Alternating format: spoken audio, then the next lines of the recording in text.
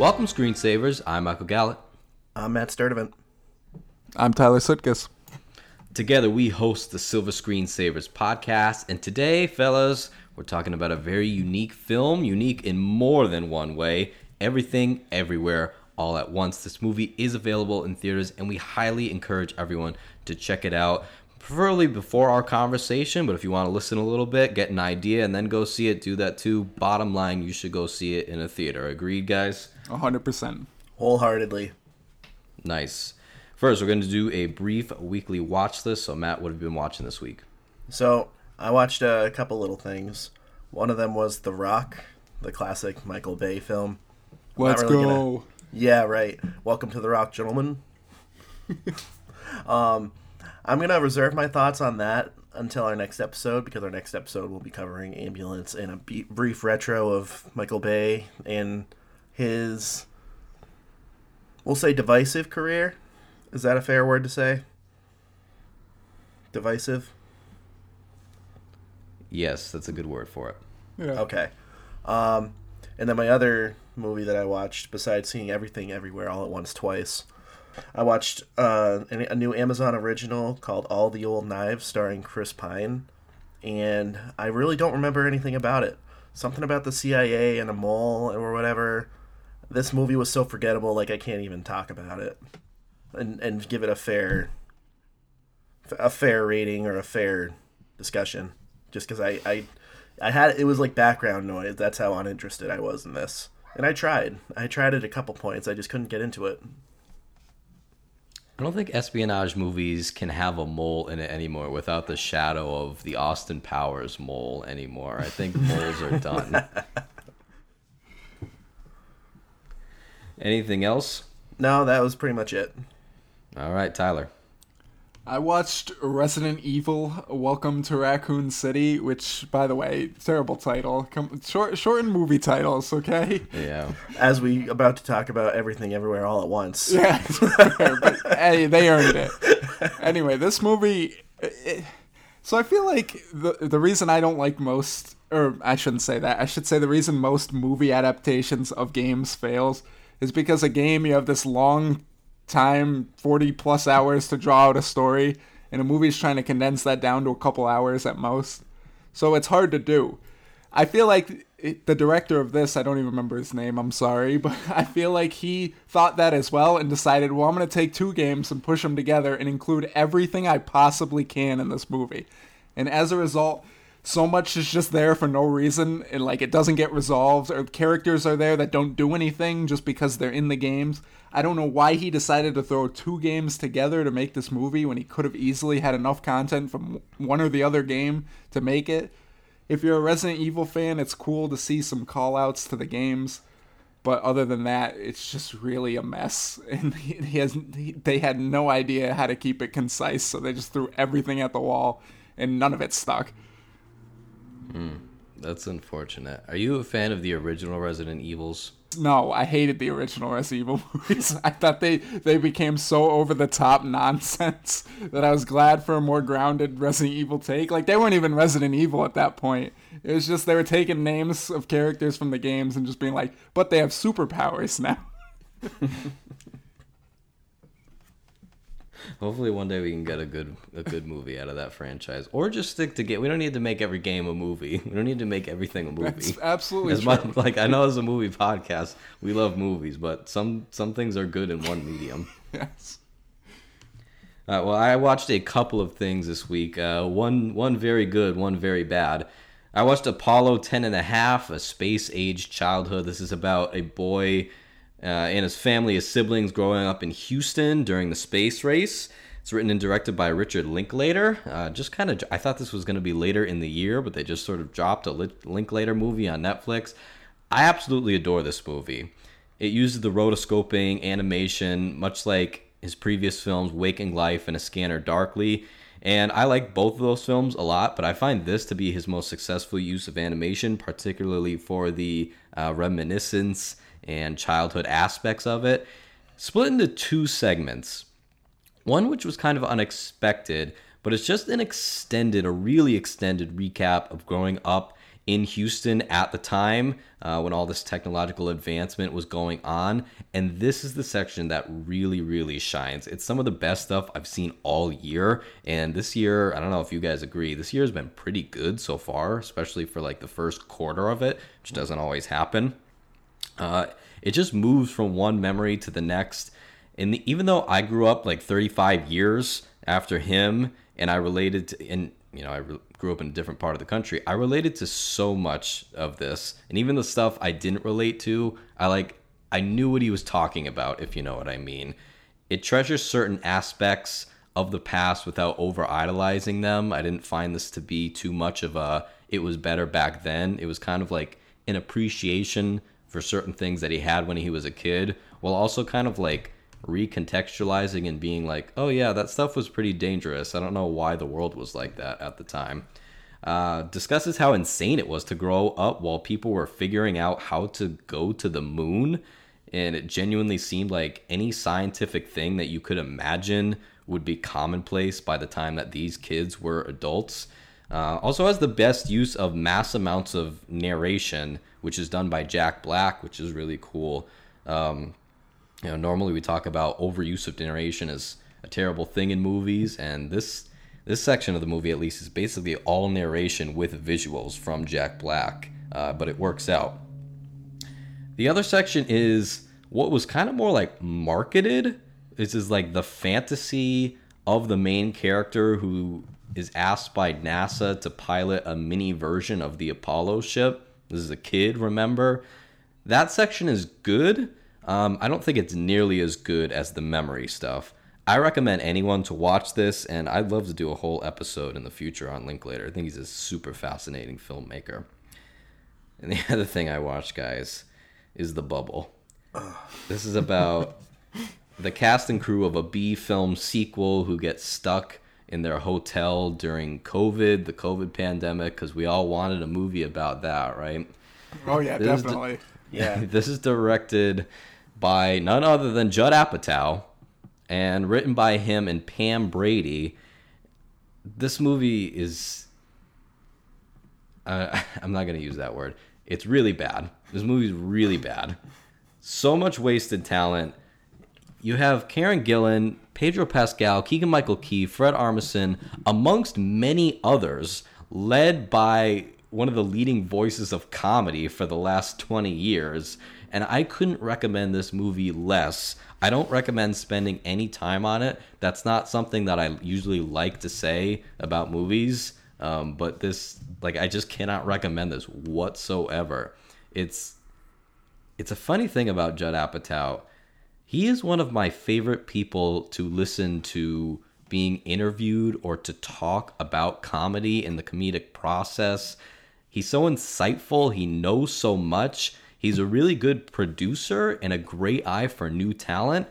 But I never really loved the things that he directs himself. 40-Year-Old Virgin is great. Like that growing up. But the rest of his movies are pretty inconsistent for me. Are you guys Apatow fans? It varies. Oh, sorry, go ahead. I was just saying the same thing, hit or miss. Yeah, same. It depends on the project. Yeah, it's just so fascinating about him, how, I respect him so much without really liking his product. But, all right, moving on. Next, we're moving to our review of Everything Everywhere All at Once, a title so long that I didn't even want to type it into our outline here, so I just put EE. The title's so long that the old narrator got tired and we had to hire a new one. That's funny. They should have had that. This is about the owner of a failing laundromat who must unlock the powers of her multiversal selves to stop an evil force.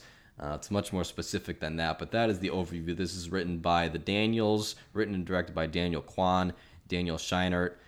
Matt, what did you think of Everything Everywhere All at Once? I loved it so much. I was lucky enough to be able to see it multiple times in theaters already. I just came out of a showing of it last night, and it was just as much of a blast the second time around as it was the first time, which we spoke about on an episode or two ago. Me and Tyler went out to the city to check out an early screening in IMAX, which was absolutely amazing and worth doing. I cannot recommend this movie enough. It's action packed, it's funny, it's existential, it's heartfelt. Like there's just so many adjectives you can use in this movie, and these are things that you wouldn't necessarily always put together, like many of the zaniness that comes through the movie. But it's hard to list specifics without getting into spoilers, and even if I did list spoilers, you'd probably think I was crazy. Yeah, that's a good point. Tyler. So I'm gonna basically sound like a broken record because I think Matt summed it up pretty well. But I also love this movie. By far my favorite movie of the year so far. One of the most genuinely funny movies I've ever seen. I was laughing so hard throughout, and that's so rare for me to have a movie like that. And yet at the same time, genuinely emotional at points. Great action. Performances were phenomenal. It was a blast. I had so much fun in this movie. I do think that you felt the runtime. Me and you, Mike, talked about it. You do feel it, but that's not a knock against the movie. It's just kind of long, but I mean, it deserves every minute it takes, and I enjoyed every second of it. I was actually going to say that too. Thanks for reminding me. Yeah, having on the second watch, I was definitely feeling the runtime even more. But again, not a knock, like you said, not a knock on the movie. It earns it, but yeah. I think it's because I don't want to spoil it, but just the way the movie is structured. Yeah. Yeah, absolutely. Guys, I think that this movie has the makings of a Stone Cold classic. It really does. I'm absolutely floored by the script, probably most of all. To create something so odd, so seemingly random, and so specific in so many ways, and to make it really funny, suspenseful, intellectually engaging, and emotional as hell is a total feat. Total feat.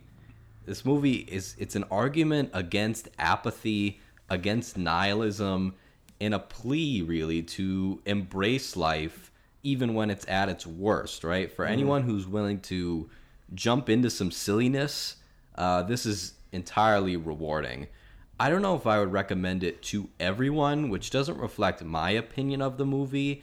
I do think it would be a little bit too quirky for some people's tastes. I know some people personally who it was just a little bit too much for them, and I understand that. But if you like that kind of thing, or even if you're willing to try, I urge everyone to check it out. It'd be really awesome to see this movie make a lot at the box office, and also I know we just kind of got over year-end stuff, but I think this is something that we'll be talking about throughout the year, and definitely as the end of the year comes by. If this doesn't make a showing at the Oscars, I am going to boycott it, I swear. You and Will Smith. Oh, boy. But also, I just want to piggyback on something you said, Mike, about not recommending it to everyone. And, when me and you watched it, Matt, I think I went to everyone I saw the next day, and I was like, I just saw this fantastic movie. And most of them hadn't heard of it, so they asked what it was about. And as I'm explaining it, just the look on their face, like, what? So, yeah, it is a zany movie, to put it lightly. Yeah, it's the epitome of having to unplug your brain a bit to enjoy it properly.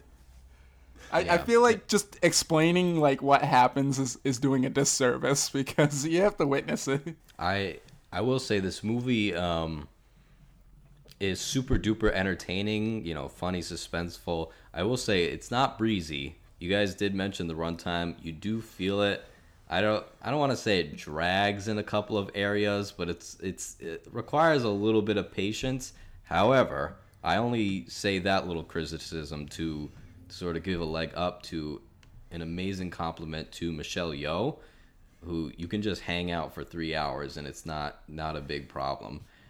The whole cast, this is such a great ensemble. I wouldn't be surprised if it is one of the best of the entire year, because all of them are playing like several different parts, and there wasn't a false note amongst the entire bunch, right? You got Michelle Yeoh, you got Ke-Huy Quan, you got Stephanie Hsu, James Hong, Jamie Lee Curtis as a forehead stapling IRS agent.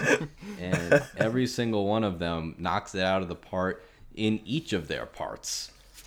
So I have a couple fun facts about this cast. First one is that Ke Huy Quan, this is like his first American role in like 30 years. An article I was reading, he was saying how, he, after being in such classics like Indiana Jones and Temple of Doom and The Goonies, like he was doing some work in like Asian cinema and doing a lot of stuff behind the camera. But he was talking about how, the article was from like IndieWire, how basically he saw Crazy Rich Asians and was like seeing such strong representation of Asians and Asian culture in cinema really inspired him to get back into the acting game. And this was basically his first role back from not being retired, but from being behind the camera instead of in front of it. And I thought that was really cool. And then That's awesome. Another thing I read is that apparently Awkwafina was originally in talks or in consideration to play Joy, who was the daughter. But I can't remember who exactly, if it was the casting director or the directors. Someone decided to go with somebody else because they didn't want to use, like, the quote was like the token Asian actress. And they wanted to go with someone who has a little less notoriety as Awkwafina. I'm sure Awkwafina would have been great, but I thought that was a very interesting take. Whoever decided that, give them the Nobel Peace Prize for me, please. Well, no, they're going to get up and deny it. Like, no, I don't want this. Go listen to our Morbius episode. I was going to say Morbius didn't want it, so... It's about to be the summer of Morbius, so I'm glad we're mentioning Morbius. And I can rock my free Cinemark Morbius T-shirt that I won. Shout out to Cinemark. Of unknown size. I love that. Size is not guaranteed, but it didn't give me a place to enter a size.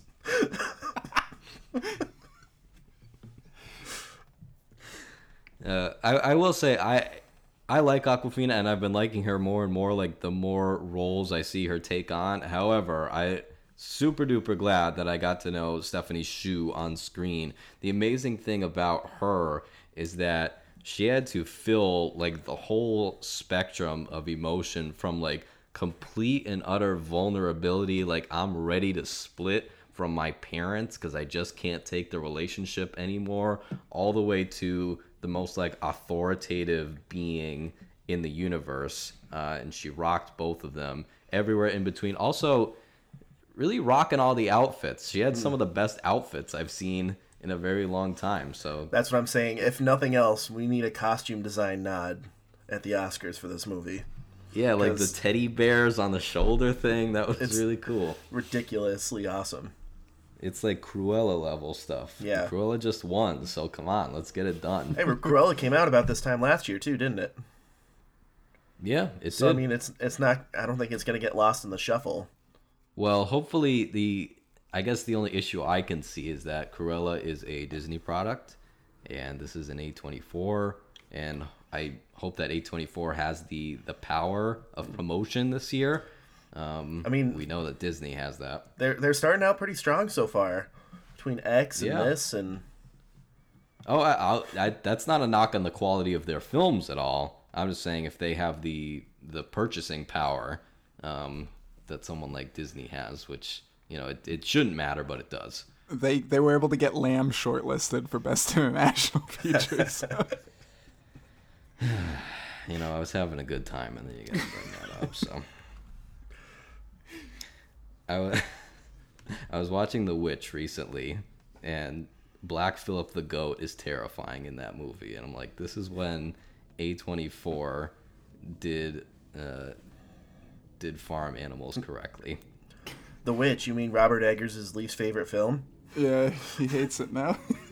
He hates it? Well, he said he can't watch it because he wasn't a skilled enough filmmaker when he made it. He's also already knocking himself on The Northman, though, so I'm not sure if I trust his opinion. All right, well, we're talking about that in a couple of episodes. Let's save it for then. Sorry for the digression, but yes, Did you guys have a favorite multiverse storyline within this? Are we getting into spoilers here? Because I feel like mine's a spoiler. Yeah. You just mention what it is. The chef universe. Rakakuni. Yes, you gotta leave that for that. I mean, the hot dog finger one was surprisingly powerful to me. It was that was a late bloomer too, because Yeah. you thought it was just kind of silly, and then it really came in the end. Yeah. I like that. In addition to yours, I'm gonna throw in the Rock universe. How so could I was- forget The Rock? That was this was a movie that was already going crazy, and then they just took it to a whole new level with the rocks. So I like that a lot. Did you guys think that the balancing of these, because we switch constantly between several different multiversi? I will mention this movie is edited by Paul Rogers. Did you think the balancing of them worked? Did you want to see more of any, or did you think it didn't work in any way?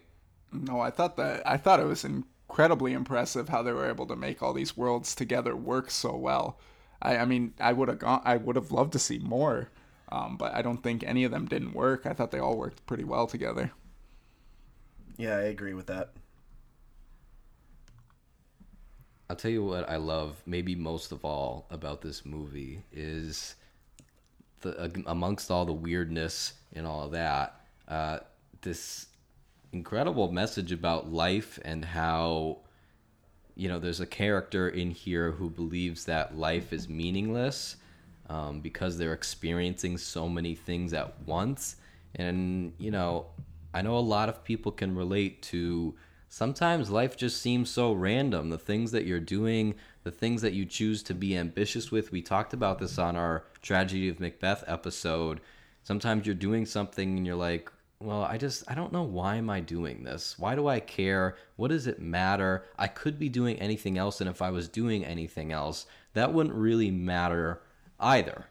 And that is communicated very well in this movie, but then there is this really strong rebuttal of, no, you have to embrace your choices and embrace the things that you do and the people around you, or else you're just going to sink into apathy and you're going to be miserable, because whether or not you like it, you care about your life. You care about the people around you.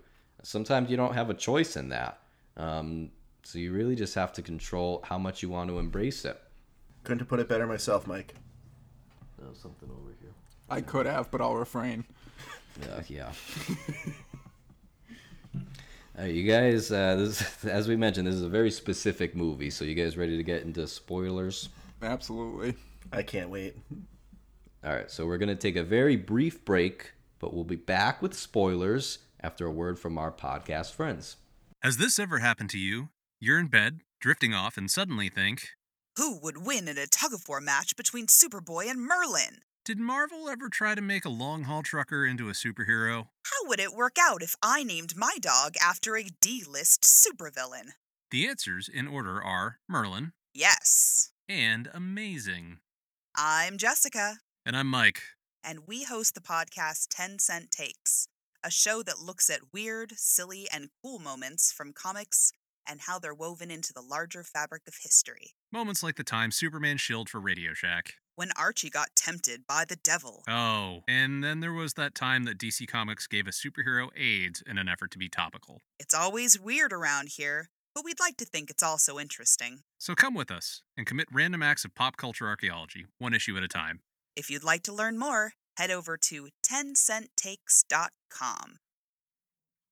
And we're back with a spoiler conversation for Everything Everywhere All at Once. Again, you should definitely go see this before you listen to this conversation, because you're going to miss a lot of good stuff on the screen if you don't. So this begins in a very Uncut Gems-esque way, which I appreciated. We have everyone in the laundromat. Evelyn, Wayman, Joy's there with her girlfriend Becky, and there's so many things going on that it's really just kind of like laying seeds for all the storylines that are going to shoot out later. I thought this worked very well, the sort of like chaos of sometimes you have those periods in your life when like it just seems like things are coming at you from 50 different directions and you can never like fully complete one of them. I wasn't sure, maybe I just missed this. I wasn't sure who the divorce was coming from at first. I didn't know if she wanted it or he wanted it at first. Maybe I just missed that, but it was him. It was yeah, definitely him. Cause yeah, I got that later, but I didn't catch it the first time. Really like the conflict of James Hong, the grandfather character, and Becky, who is Joy's girlfriend, and Evelyn doesn't think that that he would want to meet Becky because he might not like the fact that his granddaughter is gay. And, you know, that was a really just terrible family conflict that, unfortunately, I'm very familiar with in life, but very heartbreaking, but it had a good payoff later on. The IRS scene, the shoes on backwards. What do you guys think at this moment? I didn't know what was happening with the shoes. I was definitely just getting ready for an explanation here. Like, I figured they would explain it. I definitely wasn't expecting where it went. But yeah, I figured it was like, I was expecting this movie to get weird. So it was a strong start. Yeah, I was immediately intrigued when it like cut to the security camera footage in the laundromat when he's like doing parkour around there and jumping all over and doing all this stuff. Also, shout out to Biff Whiff as one of the supporting actors in like the civilians. You mean Santa Claus? Yeah, Santa Claus. I hope they paid him his $2 million. Loved it when Waymond goes off with the fanny pack. Way to use a fanny pack as a weapon. I don't know if we're ever going to get a better fanny pack scene than this. I doubt we will. I loved the second time around. I loved listening to the audience reactions to him eating the chapstick. They're just like, oh, what's he doing? I wanted to use this as an opportunity to talk about the activation methods. So when I saw him eat the chapstick, I'm gonna be honest, I thought it was gonna be like an Inspector Gadget. He's gonna blow a big bubble and something like that from the chapstick, but no, he just eats it, and that's gonna activate his verse jumping, right? That is the term. Yeah. So here's some of the things. Eating chapstick, I believe one guy is making it with a lamp in like that group. Did you guys catch that one? No, I missed that one. You saw this. There's a guy definitely having his way with a lamp. I saw a guy like licking a pillar. That too. Both those guys having a good time. The paper cuts. The guy photocopying his butt. The guy photocopying his butt. Yep. The paper cuts was bad. That was very reminiscent of a really tough to watch Jackass stunt. That was nasty. Take me back to X with the pitchfork in the eyes. Yeah, that was nasty in a different way. Stapling the paper to Jamie Lee Curtis staples something to her forehead. I wanted to know how they did that, but maybe I'll have to look that up later. Method acting. She just stapled it to her forehead. Yeah, and then the big event here, the guy who does the total cannonball onto an adult toy shaped trophy with no pants on. Good on the Daniels for just like doing that in slow-mo, because everyone that whole time was just like, oh no. And props to them for censoring the next part, like the cheesy, like pixelated censoring. Yeah. But you could still clearly see it hanging, the trophy hanging out. Like, that was just great. Yeah, that was an excellent fight, and then the other guy comes back with a bigger trophy. I'm not sure where he found the bigger trophy. It all seemed very painful. Let's talk about the universi that Evelyn travels to. So we have the one where Evelyn is an action star. She's a movie star. And I really like this one, not only for the martial arts skills that she gets from it, but there's a Waymond in this universe too, and they parted at some point. She led a better life. So like one of those hard truth moments when she visits that universe and she comes back, she's like, I have to tell my husband how great my life would be without him. But in this one, they still meet years later, I believe at one of her movie premieres, and they have this conversation about, you know, if they had stayed together or maybe in another life it would have worked out. And I really like that, because sometimes in life you know a person, kind of an acquaintance, somebody who's not too close to you, and you think to yourself like, yeah, you know, if circumstances had been a little different, if it had been a different time, maybe another chance at life, I think I would have been good friends with that person. But you know, it's just not going to happen. Am I the only one that experiences that? No, I know what you mean. Yeah. Yeah, so I kind of like that expression of that. I also think this one had a really good payoff where when she later goes on and says how, you know, in another life, you know, he would have been happy, you know, just running a laundromat with the how do you put it, running a laundromat and doing taxes. Yeah, like, exactly. It just that moment really got me. Like, I was tearing up at that point. Yeah, it is funny how we always want another life. We always want life to like move on to a better phase, and then as soon as we're there, we're like, well, I kind of want to go back to what I had. You know, it's sort of a, I don't know, never satisfied kind of thing so many people have. It's like, to all my literary friends out there, it's like in The Bell Jar by Sylvia Plath, when she's thinking about the fig tree and all the branches her life could take. The hot dog fingers. I'm going to go from the bell jar to hot dog fingers. My favorite thing about this was that they show the ape with the hot dog fingers killing the regular fingered ape, and like that's how it happened. That was really hilarious. That was great. One of my favorite parts of the movie. And then like the soap the soap opera couple, the dancing couple on TV. Yeah. With like the ketchup and the mustard and like that was really disgusting. Yeah, that's very disturbing. We also got, I think was it Jamie Lee Curtis or Michelle Yeoh that was playing the piano with her foot? I think it was Jamie Lee Curtis because it had the brace on her ankle, like the brace on her ankle. And then a touching moment where she caresses her cheek with her foot. And it paid off because she was like, oh, in some universes when we have hot dog fingers, we get really good with our feet. And then she like fights people off with her feet. Yes. Fantastic. If you're listening to this without watching the movie, you're going to be like, what is this movie? I mean, despite all that, it was funny. And then it like made me so sad because this is where Evelyn and Deidre, Jamie Lee Curtis's character's name, seem to be like romantically involved, and it seems like Deidre is like trying so hard to please Evelyn and just like can't do it, and that made me really sad. I mean, she's basically the sub for Waymond in that universe. Yeah, pretty much. The Raccacoonie, Tyler, do you want to speak on this? Oh my god, the Raccacoonie one. It's all yours.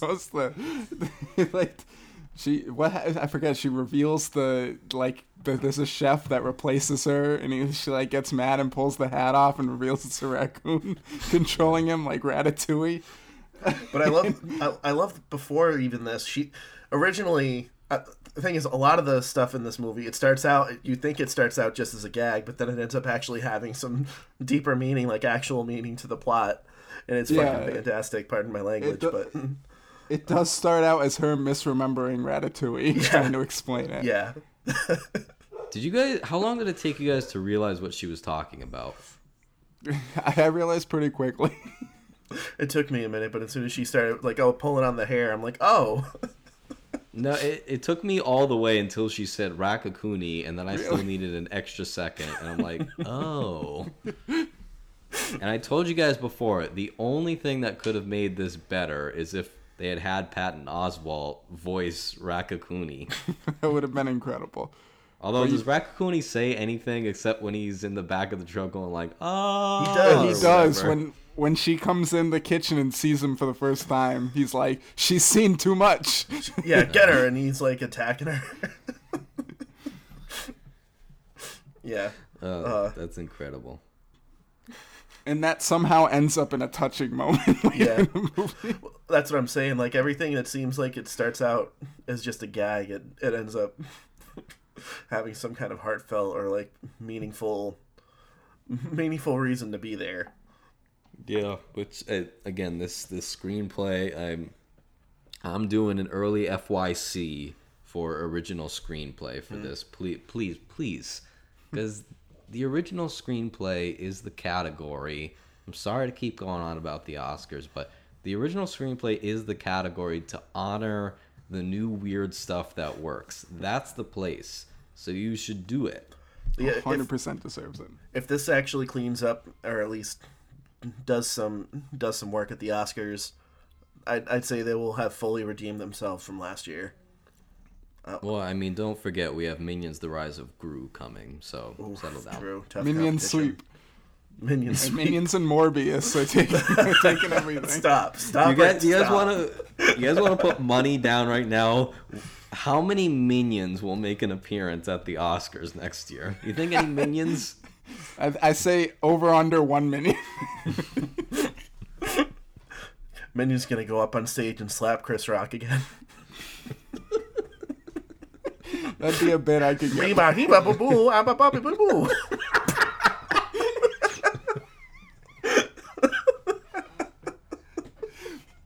I just like all the Facebook posting, all the Minion memes. It ended, at least in my world. I don't know about your guys, and then they have to make another movie. Come on.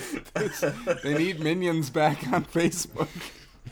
No, done. We're done. We're done with Minions. Minions are more famous than Gru at this point. He's the number 2 supervillain in the world. Come on. Number 2 to Will Smith. Let's ease up on Will. Poor guy. I need some like Riddler quotes from the Batman next to a Minion. I mean, Well, thankfully there were no Minions in this movie. Stay tuned to the show. Maybe a conversation later in the year. The Rocks. This was excellent. We kept them talking through text above the rocks, which was funny enough. That was great. I just loved the idea of it. And then later when Evelyn's rock turns around with the googly eyes and starts chasing her daughter Rock, very, very touching. And she's like, "I'm gonna get you," and it's just like wiggling its way over. Yeah. But again, it was like, I don't want to be the Debbie Downer of the pod, but it was so sadly metaphorical that she's like moving towards her, being on her daughter so much that her daughter's about to throw herself over a cliff, which is how we got Jobu Tupaki in the first place, right? Mm-hmm. Mm-hmm. Juju Chewbacca. Yeah. You're just making up sounds. Listen, I don't blame her one bit for that because it took me like 5 times hearing it to know what the name was. yeah, absolutely. But I just want to say this rock scene is just like, it's such a compliment to how masterfully done this film was. We were sitting in a room, a silent screen for like 5 minutes, and yet the whole theater was laughing. Like, so, like, I'm shocked that they were able to pull that off. I mean, you had Rock swearing through text, like. Yeah. I also just want to say how I love how multi-generational this movie is, because we get the relationship between Evelyn and Joy, or Evelyn and Jobu, which is so reflected in the relationship with her father, which he let her go away from home, basically disowned her for a long time, and she's making a bit of the same mistake, but like in the opposite way. She's pushing her daughter a little too hard, kind of like grappling on a little too much, but it's having the same result. And I love that self-reflection on her part of, I can't do this. Let me stop it right now before it goes too far, which I love that kind of character choice in a movie. Let's talk about Jobu Tupaki. The Everything Bagel. Did that land for you guys? Were you guys a fan of the Everything Bagel? At that point, I was just like, why not? Yeah, exactly. It fit into the movie. In any other movie, it would have been the most ridiculous thing imaginable. But at that point, it's like, sure. Yeah, it was funny, but again, as I've been saying this whole podcast, is that it was something silly that whether or not you thought it was funny, it worked because it had substance behind it. Mm-hmm.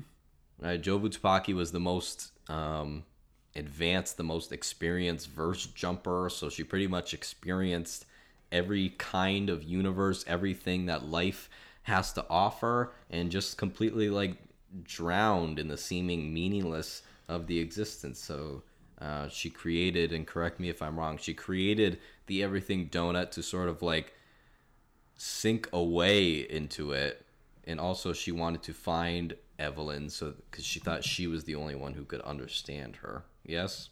Mm-hmm. Correct.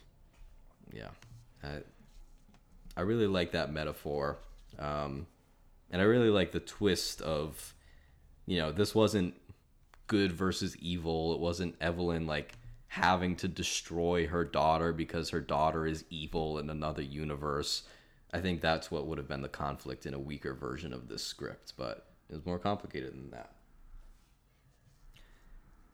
I loved Wayman's montage when there's sort of this like adoring camera that's on him, and it's sort of a celebration of the everyday, of how his spirit was so kind and his spirit was so bright, and we so often look on people who are kind and positive and optimistic as like weak or naive, or they're not like fit for the real world, as we like to say. But that was his way of surviving and his way of making sure that he never had to sink into the Everything Donut, like his daughter and his wife were doing. So this was the other scene that really just like had me tearing up and like about to burst.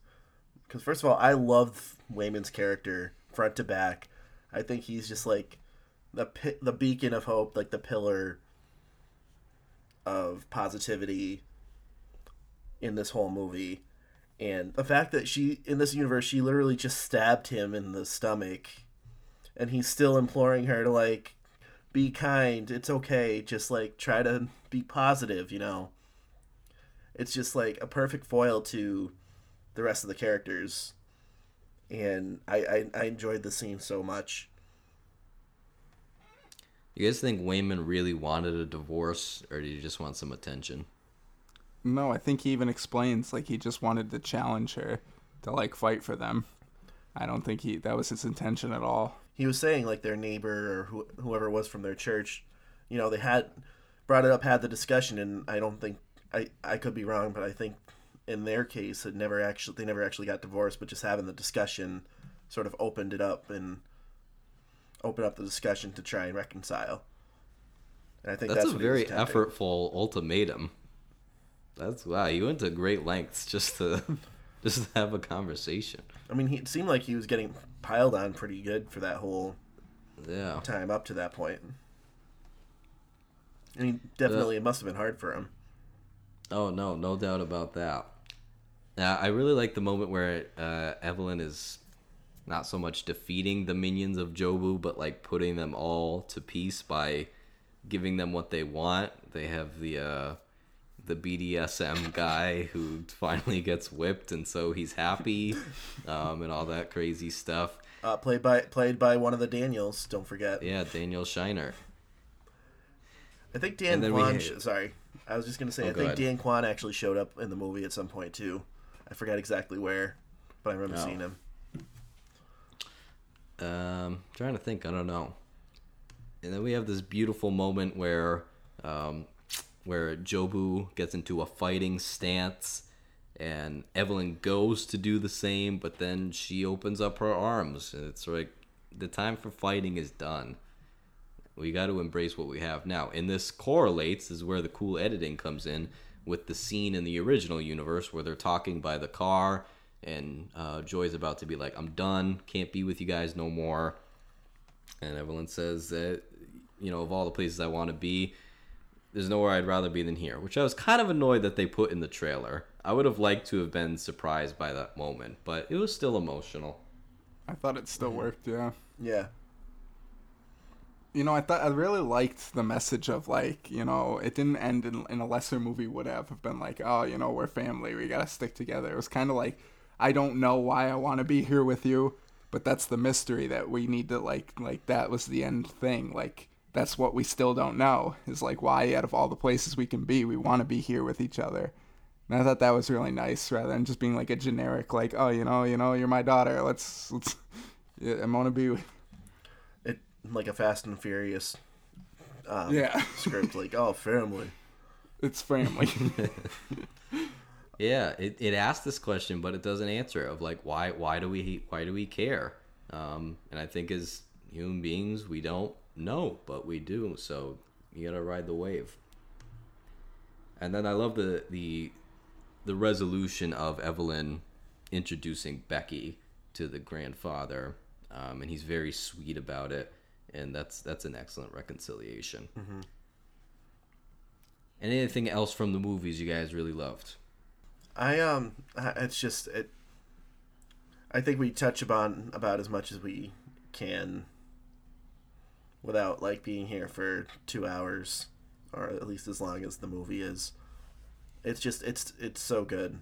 I can't recommend it enough. No, I definitely agree with that. Just go see it, honestly. If you're curious about it, absolutely, I recommend going see it. It's an absolute blast.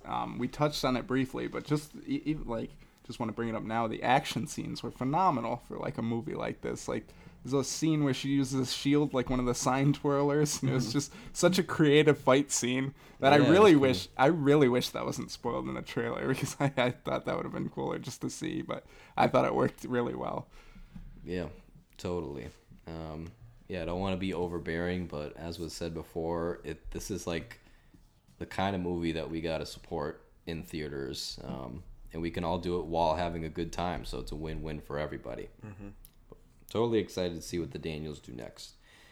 But if you had thoughts on Everything Everywhere All at Once, or Swiss Army Man, or anything else related to any movie stuff, anything, please write to us at silverscreensaverspod@gmail.com. If you like the show, it really helps. Just take a minute, tell a friend, tell a fellow movie lover, rate and review it. It just only takes a minute on your favorite podcast channels, apps. Follow us on Twitter and Instagram at ScreensaversPod, and our Facebook is Silver Screensavers Podcast. Matt, where can you be found online? You can find me over at Matty X Sturds on Instagram, Twitter, and Letterboxd. Tyler? You find me on Instagram and Twitter at Tyler Sutkus, and on Letterboxd at Tyler96. And I can be found on Instagram and Twitter at Michael_Gallet, and on Letterboxd at mgallet. Well, thank you everyone for listening. We'll see you guys next time. Take care, everybody. See ya. Silver Screensavers Podcast was co-created, written, hosted, and produced by Michael Gallet, Tyler Sutkus, and Matt Sturdivant, with additional editing by Matt Sturdivant.